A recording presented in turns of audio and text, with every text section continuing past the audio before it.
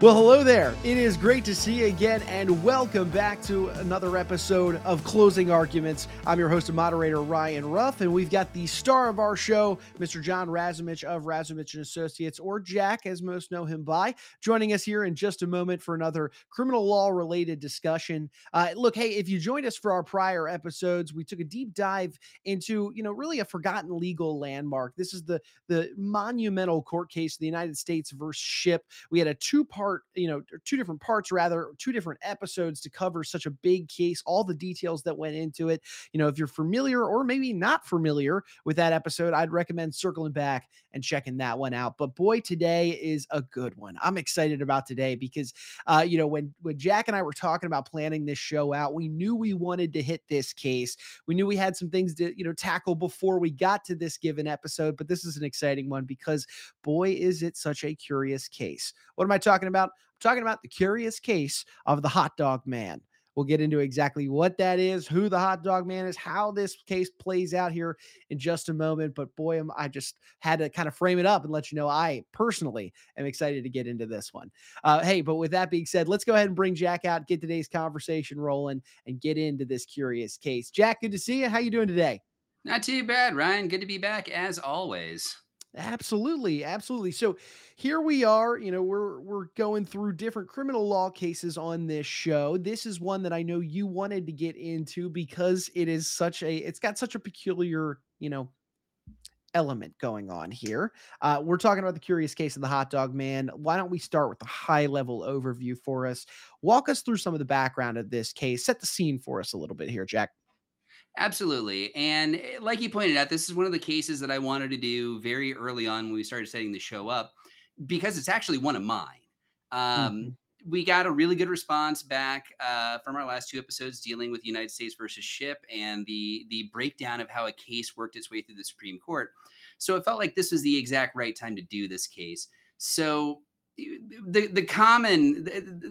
the way that we've referred to it locally in the legal community is the curious case of the hot dog man, because the defendant in this case owned a hot dog cart.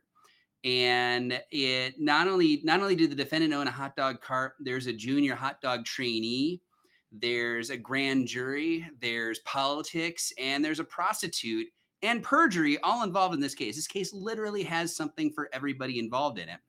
And I was not involved in every single stage of this case.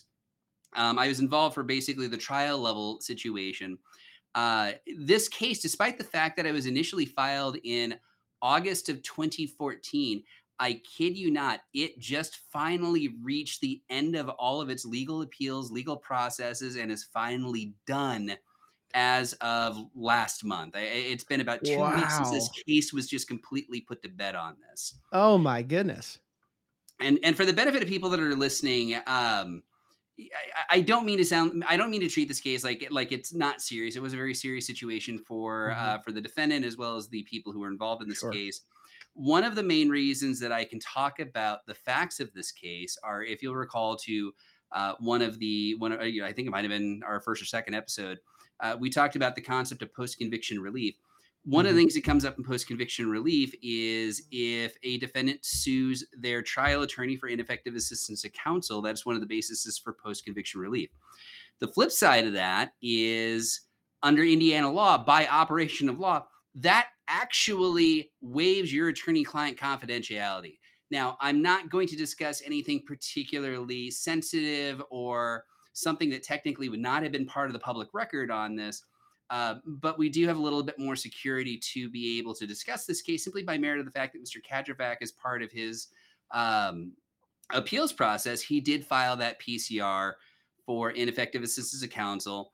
We'll get into that because the way that I had to be brought to court to testify about that is just another interesting piece of this puzzle. But that does allow for us to speak about it. The case officially is State of Indiana versus Robert Kadrovac.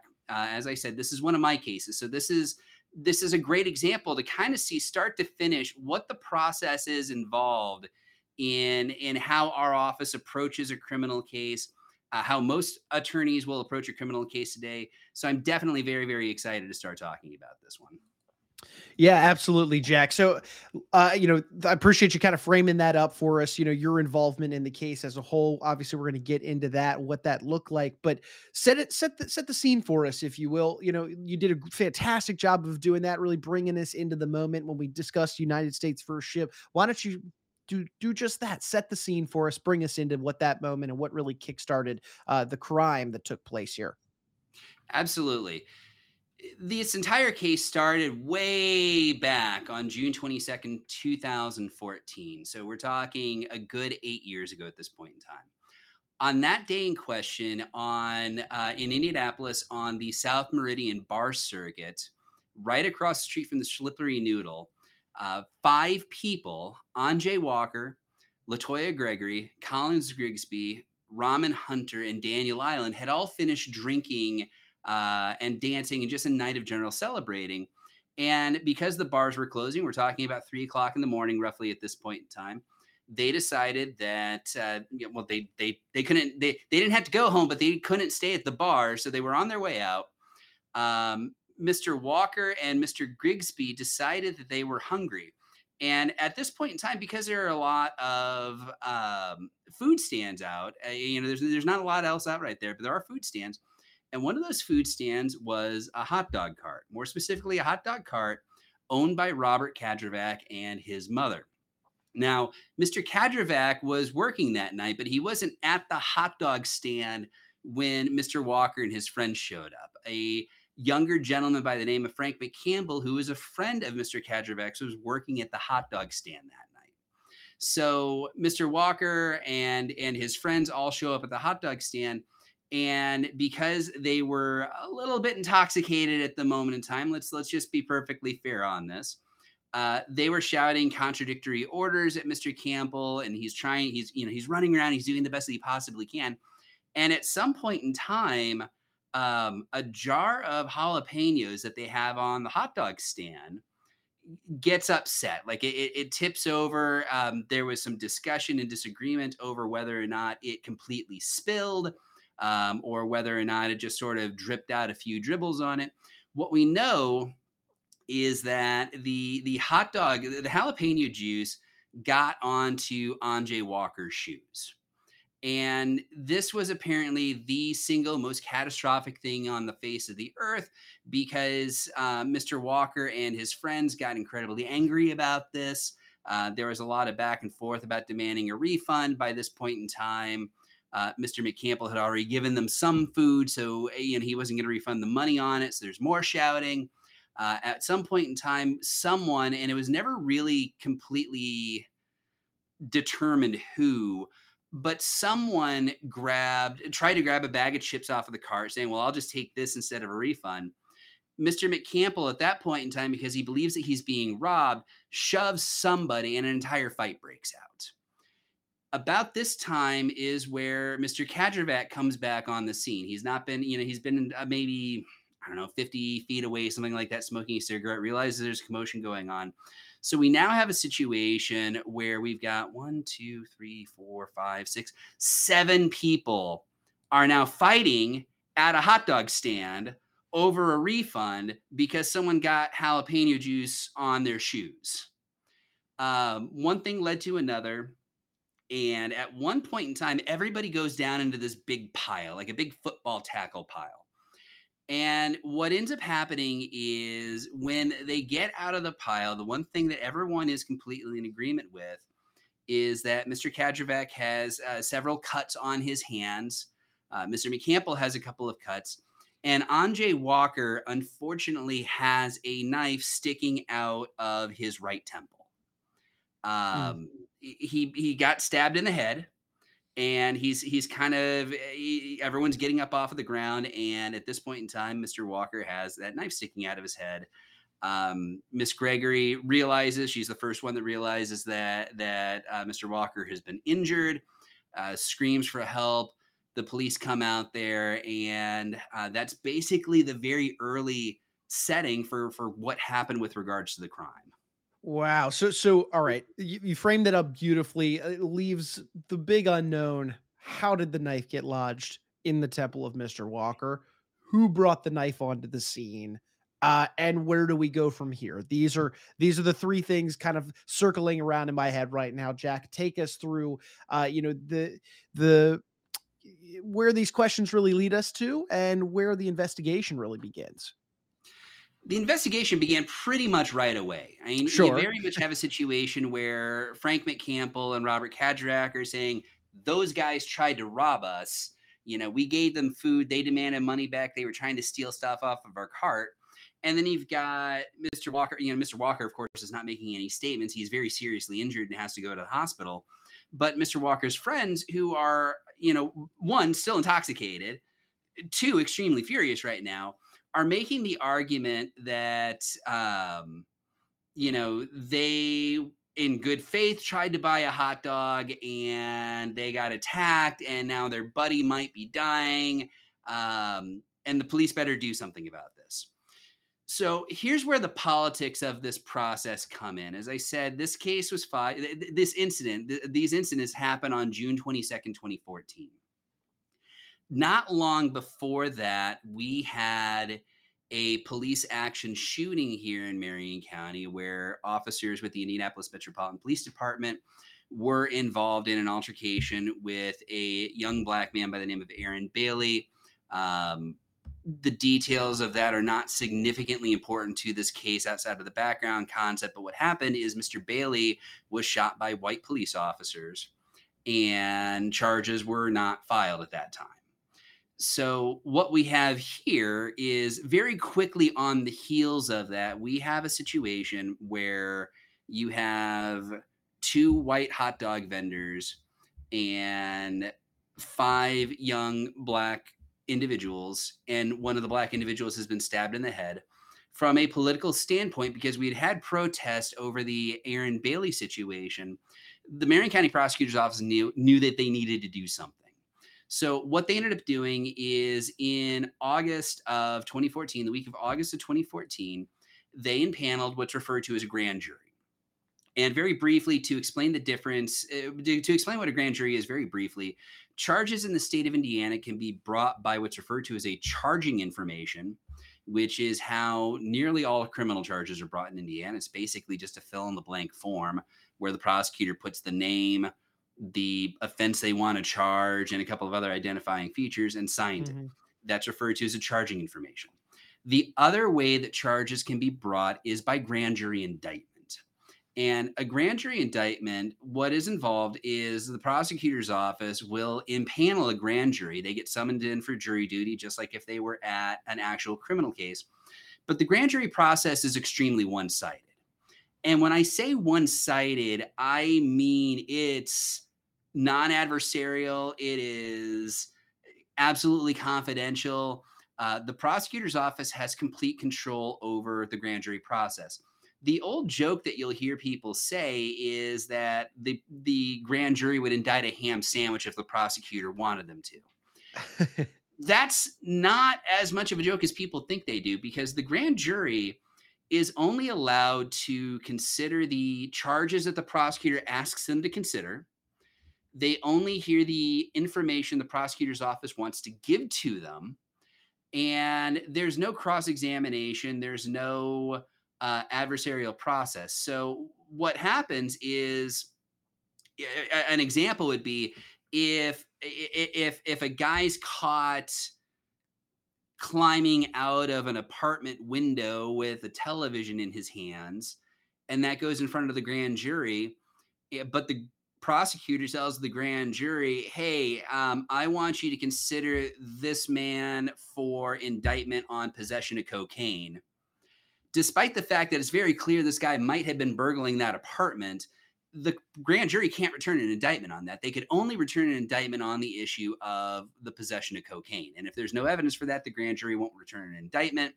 The prosecutor gets to go on television and say, well, we put it in front of the grand jury because we just weren't sure what was going to happen. And then the grand jury said no case, so I guess we're not filing anything. It's a great political cover situation for any type of hot topic or hot button issue. That's why you usually see police action shootings go before grand juries because the prosecution has that complete control over the situation and can control what information they get to see, what charges they get to consider. So this case gets kicked to the grand jury. That's where Mr. Kadravak's problems technically start. Mr. Kadravak had this amazing coincidence, as he would put it, about always sort of being exactly where he needed to be when someone needed a good talking to about the facts of this case. Most people would consider that to be witness tampering. He thought it was just a coincidence that the stars were always shining upon him. Interesting. So the grand jury, the grand jury process, they questioned Mr. Walker's friends. Mr. Walker, of course, was not in any physical condition to provide testimony. Sure.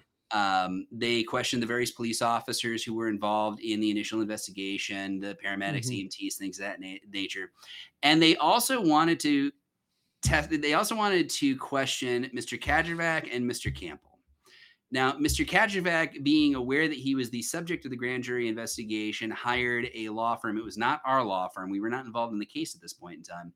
But he hired a law firm to file what is known as a motion to quash the grand jury subpoena. Effectively, he argued, I have a constitutional right to refuse to provide testimony that may or may not incriminate myself. I am exercising that right. You cannot make me testify in front of your grand jury. So he's out. He has that ability as the subject of the grand jury investigation to basically say, I'm not participating. Other people do not have that. A grand jury summons is the same as a summons for the superior court. You have to show up. If you don't show up, they'll send their cops out to arrest you for contempt of court. So Frank McCampbell has to go and testify. The night before he goes to testify, Mr. Kadravak is, again, coincidentally, just happens to be in the right place at the right time. But this time, he's got some really important evidence that he wants Mr. McCampbell to take to the grand jury with him. And that evidence is an affidavit signed by a woman by the name of Jody Kinslow, claiming that she saw the entire thing happen and that she saw one of Mr. Walker's friends grab the knife, try to stab Mr. Kadravak, and accidentally stab Mr. Walker by accident. So Jody Kinslow is not there to provide testimony, but somehow Mr. Kadravak has this affidavit signed by Jody Kinslow, which he gives to Frank McCampbell to take with him to the grand jury, which he turns over as part of his testimony. It was marked as Grand Jury Exhibit 24. That becomes extremely important towards the later part of the case. But that was the next step with that, is they put it in front of the grand jury. They were asked, I do not know affirmatively how many charges the grand jury was asked to consider. That information is considered confidential. Even after an indictment is turned in, the only portions that a defendant is entitled to are the portions of the grand jury proceeding that are relevant to the charges that were ultimately filed on the indictment, and any witness testimony that goes along with that.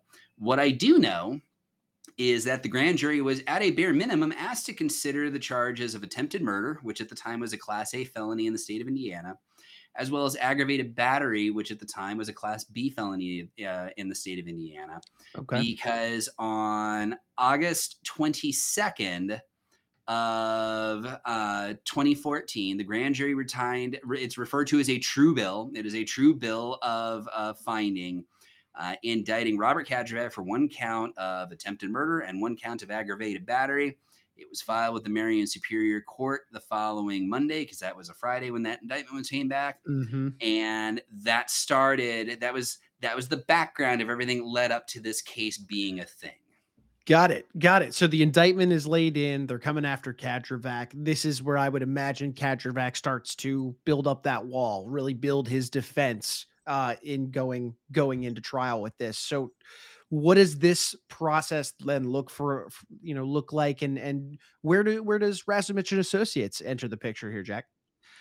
Pretty soon afterwards, Mhm. Mr. Kadjavac, there was a warrant issued for Mr. Kadjavac's arrest on August 22nd with the filing of the grand jury indictment. There was an arrest warrant that was issued at the same time as a probable cause warrant. Mr. Kadjavac was picked up without any issues. He didn't put up a fight. He didn't struggle, didn't run. Um, he went quietly with the police. He had his initial hearing on August 26th of 2014. Initially, a public defender from the Marion County Public Defender Agency was appointed to represent him. Mr. Kadjavac's bond was set at that time in the amount of $100,000 surety, which meant that he would have had to have given $10,000 to a bail bondsman to be released from jail. So he sat there for a few weeks. The next most important thing that came up with this case that really makes it curious is on September 2nd of 2014, the Marion County Prosecutor's Office filed a motion for competency to stand trial determination. That's not something that you normally see. That's a precursor to the insanity defense. Mm, And interesting. that's not normally something you see the prosecutor's office file. Yeah. Because as an affirmative defense, that's normally something that the defense is trying to raise. The defense is normally trying to raise the issue of, Right. hey, my guy's not responsible for this Mhm. because he has this defense over here. Mhm. The way that the system works with regards to a competency to stand trial, either side can raise that defense. So the prosecution can raise that defense just the same as the Mhm. defense can raise it. It's just extremely unusual to actually see the state do that on their own. Yeah. And we got involved not long afterwards. Mhm. We got involved, according to my notes, we got involved on September 24th of 2014. So about 3 weeks after the state files its competency determination. By this point in time, Mr. Kadjavac has been released from jail. His mother was able to put up the bond because apparently there's a lot of money in the hot dog stand. So Got it. there's your Arrested Development reference for Right. the There you go. so she bonds him out. He gets out, and I had my first meeting with him not long afterwards. And I really liked Mr. Kadjavac. I thought that he was a charming individual. I thought that he was interesting to speak with.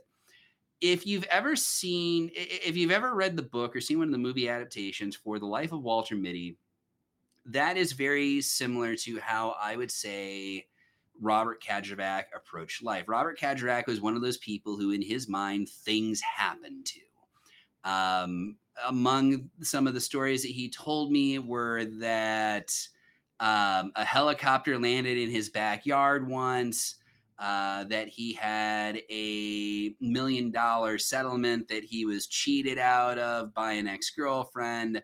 The prevailing one that constantly would continue throughout the course of this representation and this trial was that he was constantly dying. He did have a pacemaker, and he was convinced that every time the pacemaker would fire up, he had died, and that was bringing him back to death. So he had this idea that he was a walking time bomb, that he was always moments away from death, no matter what was going on. That pacemaker kept bringing him back.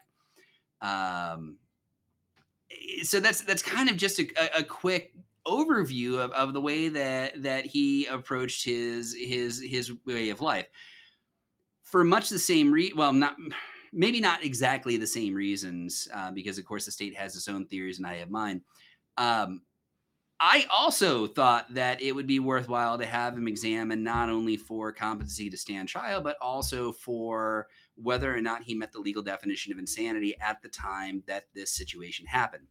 And part of the other reason, the single major reason that I thought that this was an appropriate thing is one of the first things that Mr. Kadjavac told me about his case is that he was the victim of a conspiracy by a racist IMPD police officer who wanted his hot dog corner for the IMPD officer's cousins.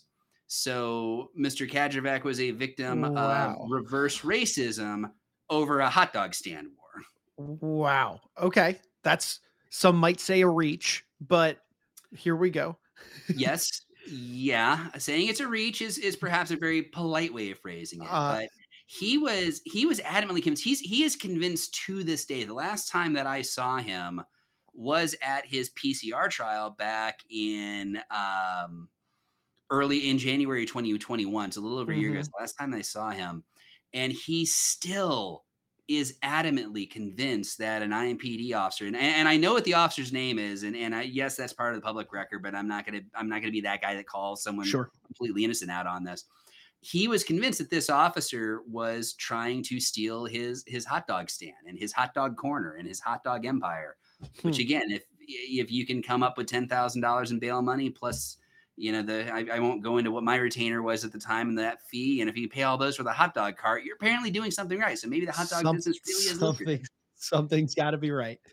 But it wasn't helped by the fact that just because it wasn't helped by the fact either that the officer that he was convinced was conspiring against him in this racist hot dog conspiracy was one of the officers who reported to the scene of the stabbing, because that happened to be his beat. That's how he kept seeing this particular officer. Sure. Well, I mean, hey, that throws an interesting little variable into the mix here. So where do we go from here? I mean, you've got Kadravak throwing out a little bit of some reaches, shall we say. And then you've also got, the case itself at hand, the indictment that came down against it. Where do we go from here, Jack? Well, we did our job. Anytime that we pick up a case, we do what we did first with Mr. Kadravak. We interview our client. We make a determination as to, okay, this is what the state says happened. This is what you're telling me happened. The truth is probably somewhere here in the middle. How do we build this up? Other things that Mr. Kadravak told me were that there were a number of surveillance videos in the area, cameras that would capture everything that was going on for security purposes. He also gave me a list of name and telephone numbers that he claimed were witnesses that he had tracked down himself in the intervening time between the incident in June and the indictment being filed in August. So what we did is we did our job. We put feet on the ground, ears on the phones. I called probably about 15 different names that Mr. Kadravak provided to me. Most of the numbers that he provided to me were disconnected. Other numbers, we never got a response, or if we did get a response back, they would say that they don't know who we were talking about or who we were looking for. The area where the stabbing took place is part of the nightclub corridor on South Meridian Street here in Indianapolis. So I did go around and I did knock on the doors and talk to the managers of the various different establishments that were there, trying to figure out whether or not they had security cameras, whether or not there was footage that was available to us. There was Mr. Kadravak provided me with the name of someone that he claimed was a security officer at the Slippery Noodle. When I went to the Slippery Noodle, they indicated that not only do they not have cameras, they don't have anyone working with the name that was provided to me. We did everything that we could to try to locate any of this footage, and it was not there. Which just fueled his conspiracy concept. His conspiracy was that IMPD and specifically this anti-hot dog IMPD officer got to the footage first, and all we needed to do is subpoena IMPD and tell them to give us that footage, and we would have it. That's about where I started putting my foot down a little bit on the concept of we're not going to do something that's just not feasible. And that's a decision tactically that we have to make as trial attorneys sometimes, is where do we spend our resources? Where do we spend our efforts?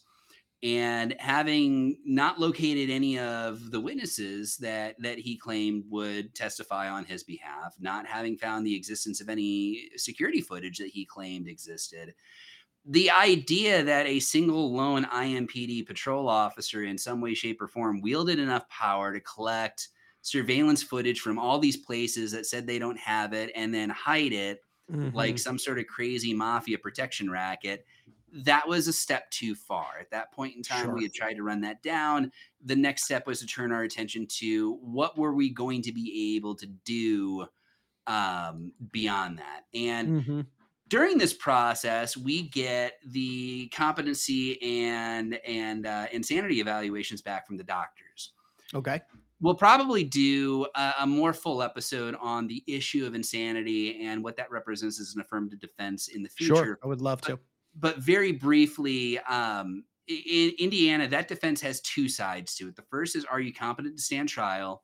And the second is, were you insane at the time of the offense?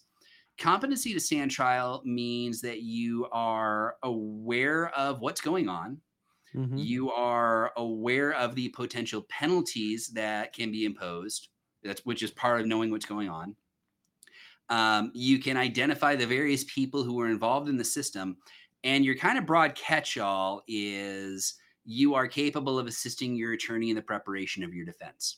That is an incredibly low bar. The likelihood that someone is going to be found incompetent to stand trial in Indiana is ridiculously low. In 16 years, I think I've done 5 of these cases, and only one of them that I thought the client was actually incompetent to stand trial because he had an extremely severe learning disability, and at the age of 27 had the mental processing capabilities of a 10-year-old, and he was still found competent to stand trial.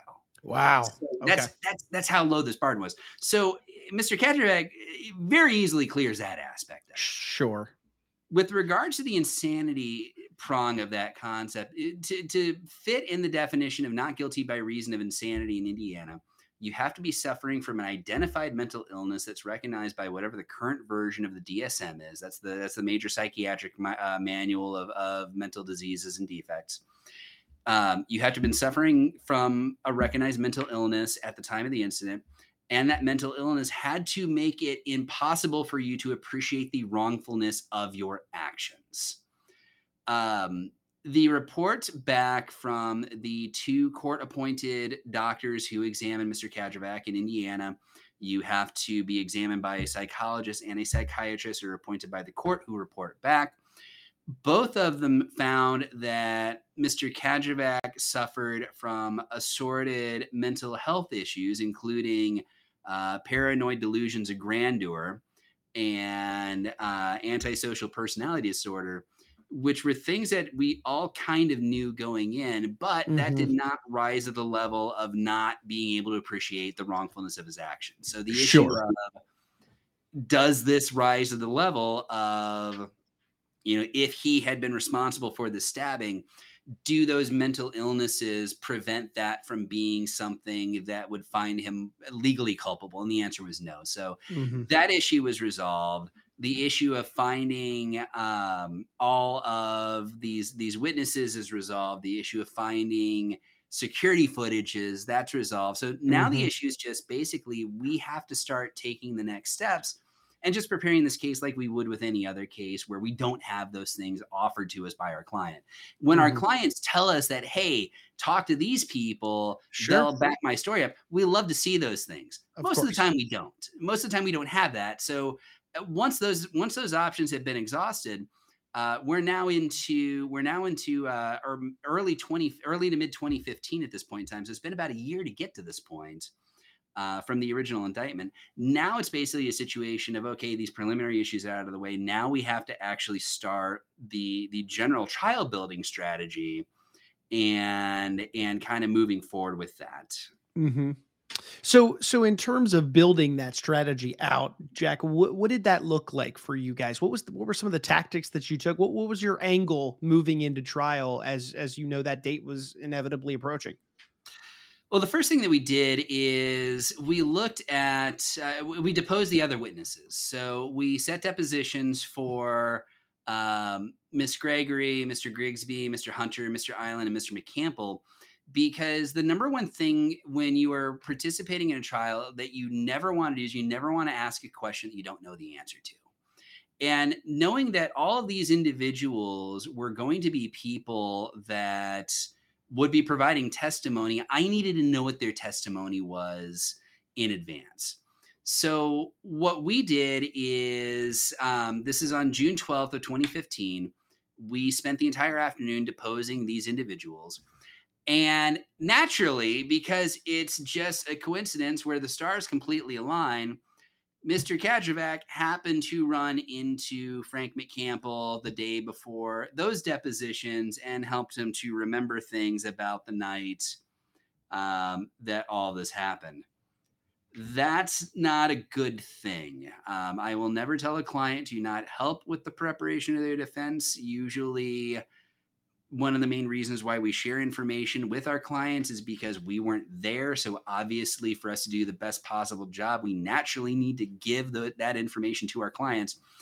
That is not a license to go out and help by playing detective or talking to witnesses yourself. Mm-hmm. And that kind of created an issue. And the prosecutor, who was remarkably patient, did not file a motion to hold Mr. Kadrovac in contempt of court for tampering with a witness. But it was very clear that Frank McCampbell's testimony was very highly influenced by Robert Kadrovac. The other important thing that happens with the deposition is usually it's the first opportunity that I have to actually see these people. You got to remember, the concept of having body cameras and dash cams on everything, that's a relatively new phenomenon. Even in 2014, with smartphones becoming a lot more ubiquitous and people always having a camera in their pocket, things aren't always being filmed the way they are now. So back in 2014, 2015, unless there's a mugshot or some sort of other, like security footage or something like that, I don't see people until I either hear them at a deposition or I see them at a trial. So this was the first opportunity that I had to look at these individuals and kind of get a optical mock-up of how this is going to look. Robert Kadrovac himself was I believe that he was in his late 40s or early 50s. He was not a healthy individual, is again a polite way of phrasing it. He was extremely overweight. He had some glandular issues. He was not, no one would ever have looked at him and said, "Hey, that's a healthy guy right over there." Conversely, Mr. Walker's friends never missed a day at the gym. These were individuals who, if you were sculpting them out of stone, these are the people that are drunkenly getting into an argument at the hot dog cart on the night when all of this goes down. Mm-hmm. So the first thing that popped in my head after doing the deposition, because the other thing the deposition does for us is it helps us determine, okay, this is the strategy we want to go with. This is the trial strategy that we're going with. Right.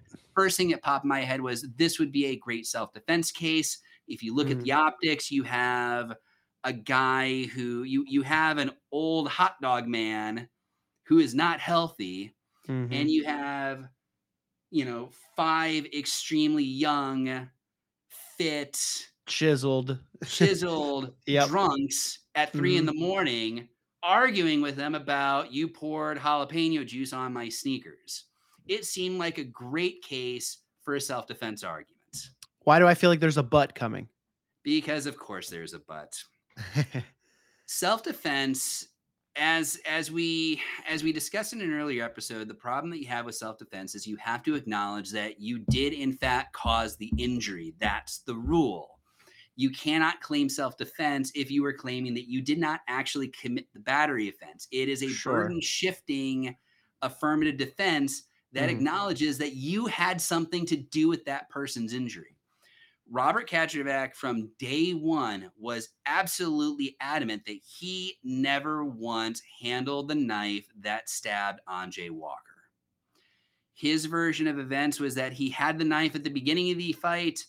The knife was taken away from him, and that's the last that he saw of the knife. And then everyone kind of falls down into a pile, and Anjay Walker walks off with the knife in his head. But he was absolutely adamant that he was not responsible for stabbing him. He did not have the knife in his hands when he stabbed him. and they were trying to kill him, and that was all there was to it. There goes the self-defense claim, right out the window. It made it extremely difficult. So what we were left with what's referred to as a sufficiency of the evidence argument. And sufficiency of the evidence is basically you're arguing your argument, generally speaking, would be that the state of Indiana or your local prosecutor's office has failed to produce sufficient evidence to prove each element of the crime beyond a reasonable doubt. Mm-hmm. Even without the self-defense argument, attempted murder as well as aggravated battery requires that there be a specific attempt to harm someone, which means that the state of Indiana needs to prove that this defendant is responsible for that injury. So what we were left with going on was what we would refer to as an actual innocence claim. Very briefly speaking, battery offenses are defended by one of three ways. You can argue that no battery happened. You can argue that the battery happened, but some third party was responsible for the battery, or you can argue that you were responsible for the battery, but you had a legally justifiable reason for it, which is your self-defense. It was very clear that there was an injury here. You cannot argue that a battery was not what happened here because very clearly Mr. Walker was stabbed in the skull. That left us on option 2, which is that, okay, the battery clearly happened, but we're not responsible for it. Someone else was responsible for it. That's your actual innocence claim. And that's a claim that could have worked. And it works in a lot of situations, especially in these barroom brawl type fights. Mm-hmm. The argument would have been, okay, here's what we know. We know that there's a brawl. We know that everyone falls down into a pile.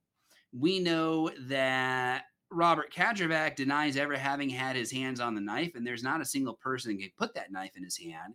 Let's argue that there's just insufficient evidence to show that he's responsible for it. They can't prove it because they can't prove that he had the knife. That's our new trial strategy. That sounds great. That seems amazing. And then the other shoe dropped. So hit us with this. What is the other shoe, and does it have any sort of curveball really that comes with it in terms of leading up to the big moment in trial? Oh my, it does. If you remember Jody Kinsley, who was the woman that took the affidavit, that Frank McCampbell took the affidavit to the grand jury on August 21st of 2014, the grand jury exhibit 24. Jody Kinsley comes back up. And the reason that Jody Kinsley comes back up is on July 14th of 2015, the Marion County Prosecutor's Office files what's referred to as a notice of intent to offer evidence of consciousness of guilt. Evidence of consciousness of guilt is it's a byproduct or offshoot of character evidence. The idea is that these circumstantial issues surrounding what the defendant did or did not do indicate that they are aware that they have done something illegal and they are trying to cover it up and hide it by any means necessary.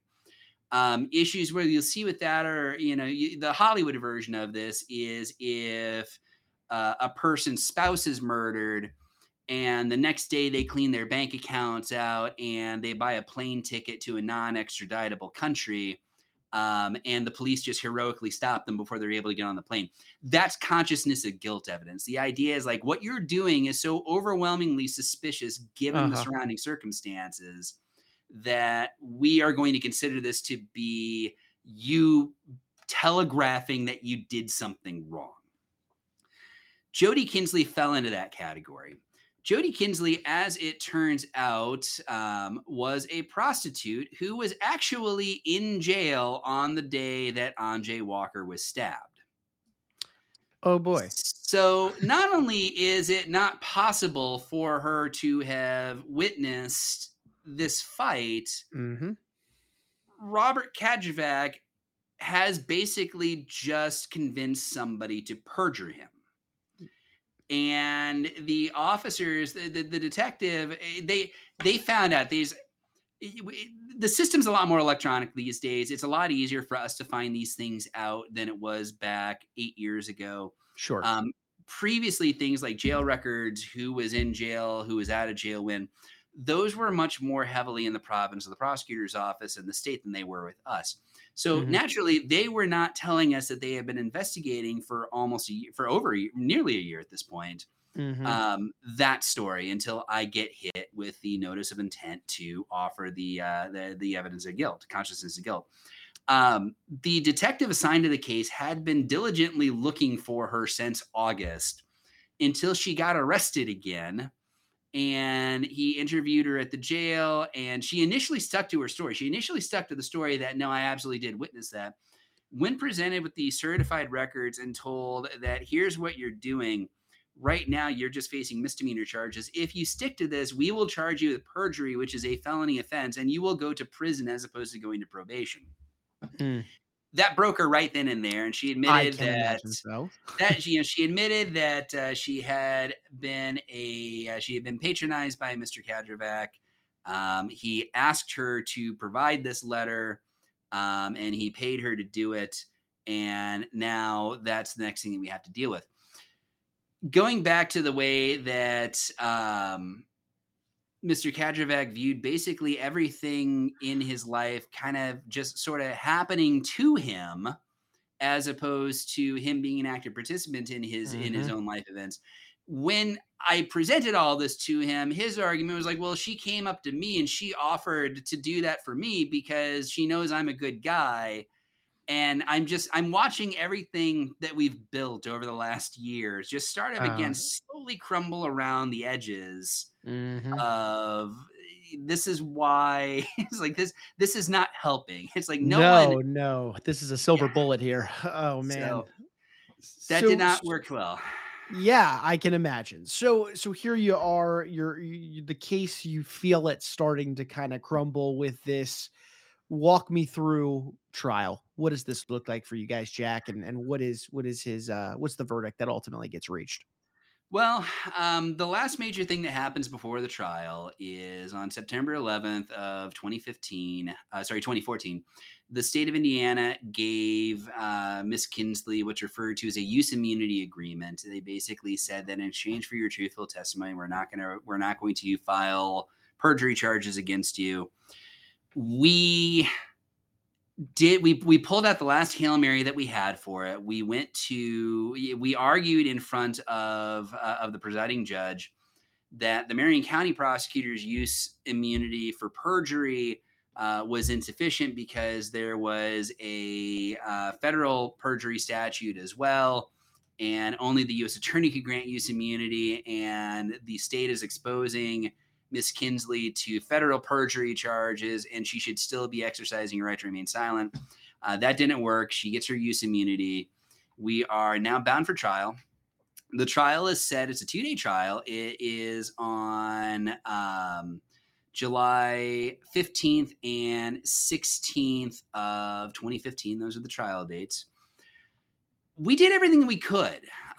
We put up a fight as best we could. Mr. Kadravak was not exactly helping his defense.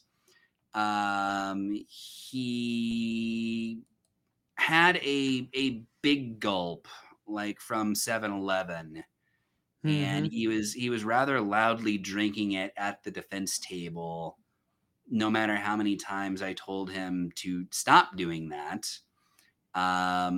It looked like, there's so much of these cases are optics. We tried to work with him to find clothes that were going to fit, that looked good. The clothes that we helped him try to find, or tried to help him find, he was not wearing those. He was wearing a suit that had not seen, it had long since seen its better days. And he had a tendency to stage whisper.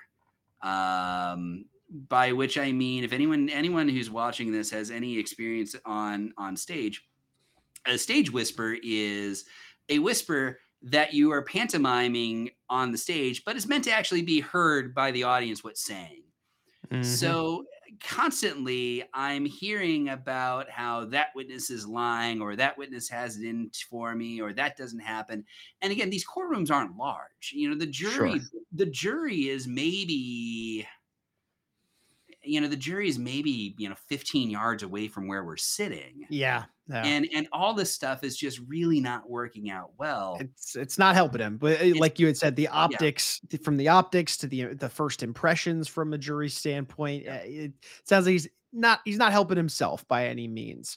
He was not. Yeah. And the final two witnesses that the state called, they called Jody Kinslow, who testified about how she had been paid to provide that affidavit for Mr. Kadravak. And if that wasn't bad enough, the last witness that the state of Indiana called was Anjay Walker himself. Anjay Walker did not die. He did in fact survive.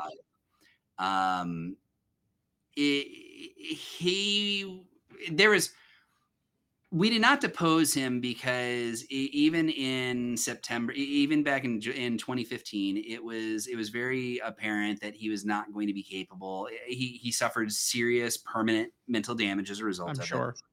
it. I don't always believe prosecutors when they tell me something. I will believe the prosecutor in this case. The prosecutor told me that he was not intending to call the Mr. Walker until the last possible second because he was there. Mr. Walker comes out, and the way that this particular courtroom is set up, the jury box is to the right, perpendicular to the right of the witness stand. Mm-hmm. The area where Mr. Walker was stabbed is in his right temple. So to save his life, they actually had to remove a section of his skull and a section of his brain. Wow. And this is right next to the jury. Mm-hmm. And, he did his best. Mr. Walker did his best to testify about what happened. He was very clearly befuddled. And that was the end of it as far as we didn't cross-examine. There was not going to be any benefit of cross-examining him. Sure. We let that one go as quickly as possible. But if anything, it seems like that was a good opportunity for the prosecution from an optics standpoint. It absolutely was. To put that injury literally right in front of the jury. It absolutely was. Mm-hmm. Right before, it's time to talk about a verdict. Exactly. So the state rested after that. We went into recess. I went back to the court offices to speak with Mr. Kadravak. I explained to him again, we cannot pursue a self-defense argument because you have indicated that you were never actually in possession of the knife at the time of the stabbing. If I put you on the witness stand right now, you were exposed to a significant amount of very damaging cross-examination based off of Jody Kinsley's story. The best thing for you to do is simply not testify and allow for us to just rest and make our closing arguments. He agreed at that time. We'll get back to when he decides he stops agreeing with me later. Sure. But he agreed at that time. We come back. We do our closing arguments. We did everything that we possibly could with it. We made a sizable argument on the issue of the state cannot prove that Robert Kadravak held the knife at the time of the stabbing, and the state can't prove that Robert Kadravak ever held the knife. Robert Kadravak's got defensive injuries on his hands, which makes it seem like he's not the one that's swinging this knife around. But the optics, I think, at the end of the day, really largely worked against us, and that is an unfortunate reality of these things. The jury came back with guilty on both counts. If anyone in our audience is old enough to have ever seen the show Sanford and Son, Red Fox is one of the main actors on that. Red Fox was famous for clutching his chest and screaming that he was having a heart attack and that he was coming Elizabeth because this was the big one. The second the jury read that verdict, we got a full-on Red Fox meltdown in the courtroom. The bailiffs had to remove Mr. Kadravak. The jury is uncomfortably standing there, shuffling their feet, trying to figure out what's going on next. The second verdict, if I recall correctly, was actually read without Mr. Kadravak in the courtroom. Wow. And you could hear him still wailing back in the bullpen on that. Mm-hmm. So that was the trial. Man. What? So he gets handed those two guilty verdicts. Right. He's carried out by the bailiffs. where do we go from here? I would, we've talked about the appeal process. I would imagine Mr. Kadravak, given the nature that you've described throughout the entirety of today's episode, he would want to appeal this. We go through obviously sentencing has to happen. Then they talk to me about the aftermath of those verdicts being read. Well, that's the verdicts being read is technically the end of my involvement with the case. Okay. The way that the way that sentencing works in Indiana is if you were found guilty of a crime, especially if it's a felony offense, the court will not proceed immediately to sentencing. They have to prepare a document that's referred to as a pre-sentence investigation report. That pre-sentence investigation report will provide the court with kind of a background on things like criminal history. That's definitely the most important one. Recommended programs, either at the Department of Corrections or on probation. Other types of services that a person might need. And that takes time to get done. Again, it takes less time now, but this is back 8 years ago. The world in a lot of ways is extremely different than it was 8 years ago. So I was actually fired before we got to the sentencing hearing. I was fired from this case on September 28 of 2015. There was another attorney who was hired at that point in time, and the sentencing hearing took place on October 9th of 2015. Mr. Kadravak was sentenced to the advisory sentence of 30 years on the attempted murder charge. The minimum sentence of 20 years was ordered to be executed in the Indiana Department of Corrections. 10 years of that would be suspended to Marion County Community Corrections home detention. So he had a fully executed sentence, 20 years in prison, 10 years on an ankle monitor. This is under the old criminal code. So he had to, he got 50% of the time. He only had to do 50% of the time on this case. So he was out of that 30-year sentence, he was looking at a total of 15 years. The Class B felony for aggravated battery, the court merged into the attempted murder charge. There is a mechanism that controls Indiana double jeopardy law with regards to the concept of merging of convictions. And that's what happened. Because all the elements for aggravated battery were also in the more serious attempted murder charge, it would have been a violation of double jeopardy for him to have convictions on both of them. So the aggravated battery conviction was vacated by operational law, merged into the attempted murder charge, and that was the end of the case at that point in time. You are correct, Mr. Kadravak appealed the case. The direct appeal was handled by the Marion County Public Defender Agency. The direct appeal was filed on October 26 of 2015. The trial court's decision was upheld by the Court of Appeals on May 13th of 2016. The next thing that Mr. Kadravak tried to do was he appealed for transfer to the Indiana Supreme Court. As we talked about during our discussion on appeals, if you don't like what the Court of Appeals says, you can always try to appeal to the next highest court, which is usually the state Supreme Court. The state Supreme Court denied transfer on January 19th of 2017. Which meant that now the next thing that would happen would be the PCR process. Sure. So what's that look like for him? What Mr. Kadravak did, he filed a petition for post-conviction relief on October 6 of 2017. The PCR had two different elements to it. There was the ineffective assistance of counsel, which was basically arguing that my performance in investigating his case, trying his case, was deficient, and that he also received ineffective assistance of appellate counsel, arguing that the appeal that he wanted was not done appropriately. So that takes years to get through the process. I think we talked about this before. PCRs are incredibly long. They're incredibly time consuming. They're not high priorities for the courts. His trial on this takes place on January 6th of 2021. So his PCR hearing takes place 3.5 years after he files it. 3.5 years later. Wow. I got the subpoena literally the day before I was called in to testify. Wow. Okay. Hope you didn't have any plans the next day. And the fun story with that is he hired another private attorney to help him with the PCR. That private attorney, when I received the subpoena via a process server, told me that she had been trying to get in contact with me for the better part of 6 months.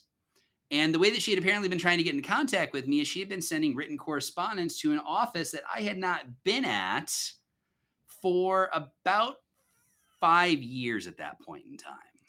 Wow. So never mind the fact that, I am literally one of the easiest people in Indianapolis to find. I've spent a lot of time making sure that people can find me if they want to have an attorney. Sure. A Google search for my name would have given you my telephone number and my address. The role of attorneys would have given you my telephone number and my address. This was not something that this attorney had put that minimal level of effort in. In fact, the process server went to my old office and had to be told by folks who were still in that space that no, he hasn't been here for 5 years. He's 3 buildings that way. So, oh my goodness. So that's the next part of the hot dog man saga. So we do have, we do the testimony, we do that. The Court of Appeals, not the Court of Appeals, the trial court denied the motion for post-conviction relief on April 22nd of 2021. The judge who oversaw that trial basically said, it looks like Mr. Razumich did literally everything humanly possible on this case, which is always gratifying to hear. Sure. It was appealed directly to the Indiana Court of Appeals on May 11th of 2021. Again, remember, you can appeal a PCR just like you can appeal an original case. That decision, the decision from the Court of Appeals was handed down on December 30th of 2021. They upheld the trial court, and this is my favorite part of this. This is just my own personal vanity on this one. The Court of Appeals, when they're discussing the issue of my not pursuing a self-defense argument, the quotation from a published decision is, given that Kadrovac was adamant that he did not handle the knife used in the stabbing, it was not unreasonable, and arguably it was prudent that trial counsel would not argue self-defense, but instead pursued the mens rea and insufficient evidence defenses. So I literally have had the Indiana Court of Appeals like, nah, man, he did a good job. He did it right. So. Well, that's yes, a pat on the back to you for, trying to make the best of a tough situation. Tough being the optimum word here. But you're not kidding. And so that finished that. And then the Indiana Supreme Court denied transfer on the PCR case on February 24th of 2022. So literally, as we're recording this on March 8th. So literally like 2 weeks ago, like maybe 3 weeks, 2.5-ish weeks, or something like that. The saga of the hot dog man finally came to a close, and there is nothing more to be said about that. Now it's a great story, which thank you for sharing all these details with us. My final question, as we're kind of wrapping today's episode up now, Jack, where is the hot dog man? Where is he right now? He is still held at the Indiana Department of Corrections. He is not scheduled for release from DOC until February 1st of 2025. So in roughly 3 years, he'll be released from prison. He will have to report back to Marion County Community Corrections, which is here in Indianapolis, at which point in time he will start serving his executed sentence on community corrections, which he'll have 5 years of home detention GPS monitoring. He is in extremely good health. Every great once in a while, he writes a letter to me. Sometimes those letters are accusatory. Sometimes they're more funny. Like I said, I don't have any ill will towards him. Sure. I actually like Mr. Kadrovac. I think that he was a nice guy. I think that he put himself in a bad position that he might not have needed to if he had just sort of stepped back and let us do our job on the case. Yeah. I think as far as wrap-up notes that I would say for anyone listening, again, good attorneys want you to be part of the process. A good attorney is going to involve you in the decision-making. He's going to involve you in understanding what's going on and why things are going on.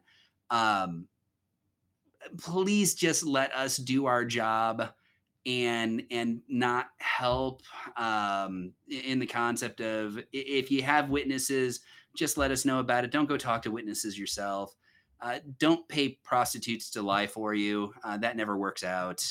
And honestly, if we say that you've got a good self-defense argument, maybe think about whether or not you actually did have that knife, because I'm pretty sure this case absolutely could have been won if Mr. Kadrovac had not been adamant about how he was not in possession of that knife.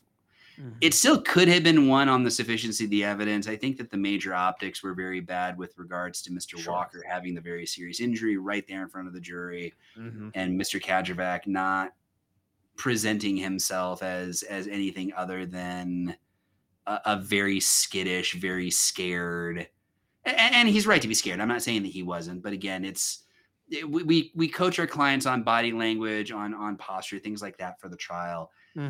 None of that was listened to at all. It just kind of went out the window, and I do feel bad for him. I feel bad for Mr. Walker as well. You know, either Mr. Walker was intentionally stabbed or he was accidentally stabbed. In either set of circumstances, that poor young man's life has never been the same. I don't know what happened to him, I'm sorry to say, but yeah, that is the curious case of the hot dog man in all of its glory.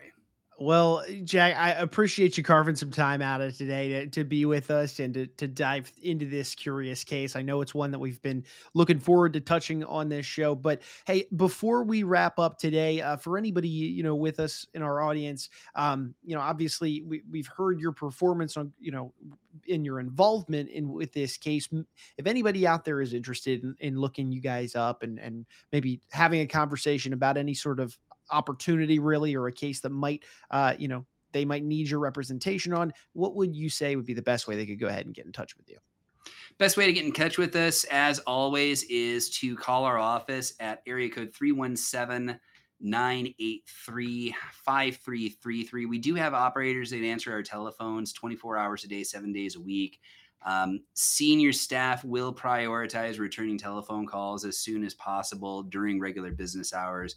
If you call over the weekend, one of my evening staff members will get that message. They will pass it along to me. If it's an emergency, I will absolutely work on the weekends and get back to you. But yeah, that telephone number is the fastest way of reaching us. Someone's always answering. You're never going to get a voicemail. You're always going to get a live person who's going to make sure your information gets to where it needs to be. Don't send process servers to addresses that I haven't been at for 5 years. Literally, we are the most findable people on the internet. Oh man. Well, now, Jack, thank you so much again for taking some time today to walk us through the curious case of the hot dog man. And, you know, hey, for all our audience, keep an eye out on the Razumich and Associates Facebook page for more updates on when we'll be cranking out another episode here where we'll dive into another case study. But, Jack, thank you again and looking forward to the next one. Absolutely. Same here. And hey, look, audience, one more time, we want to thank you guys for jumping aboard with us today. If you liked today's discussion, you took anything away from it, maybe you just flat out enjoyed the curious case of the hot dog man. I know I did.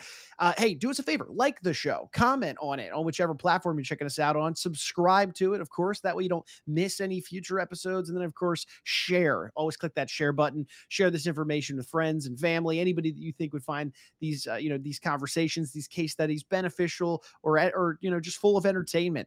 You know, at the end of the day, Jack and I, we've got a great set of episodes teed up for you moving forward. And we'd hate to have you miss out on any great stuff. So for Mr. Jack Razumich, I'm Ryan Ruff. We're going to go ahead and say so long, but we appreciate you being with us on today's installment of Closing Arguments.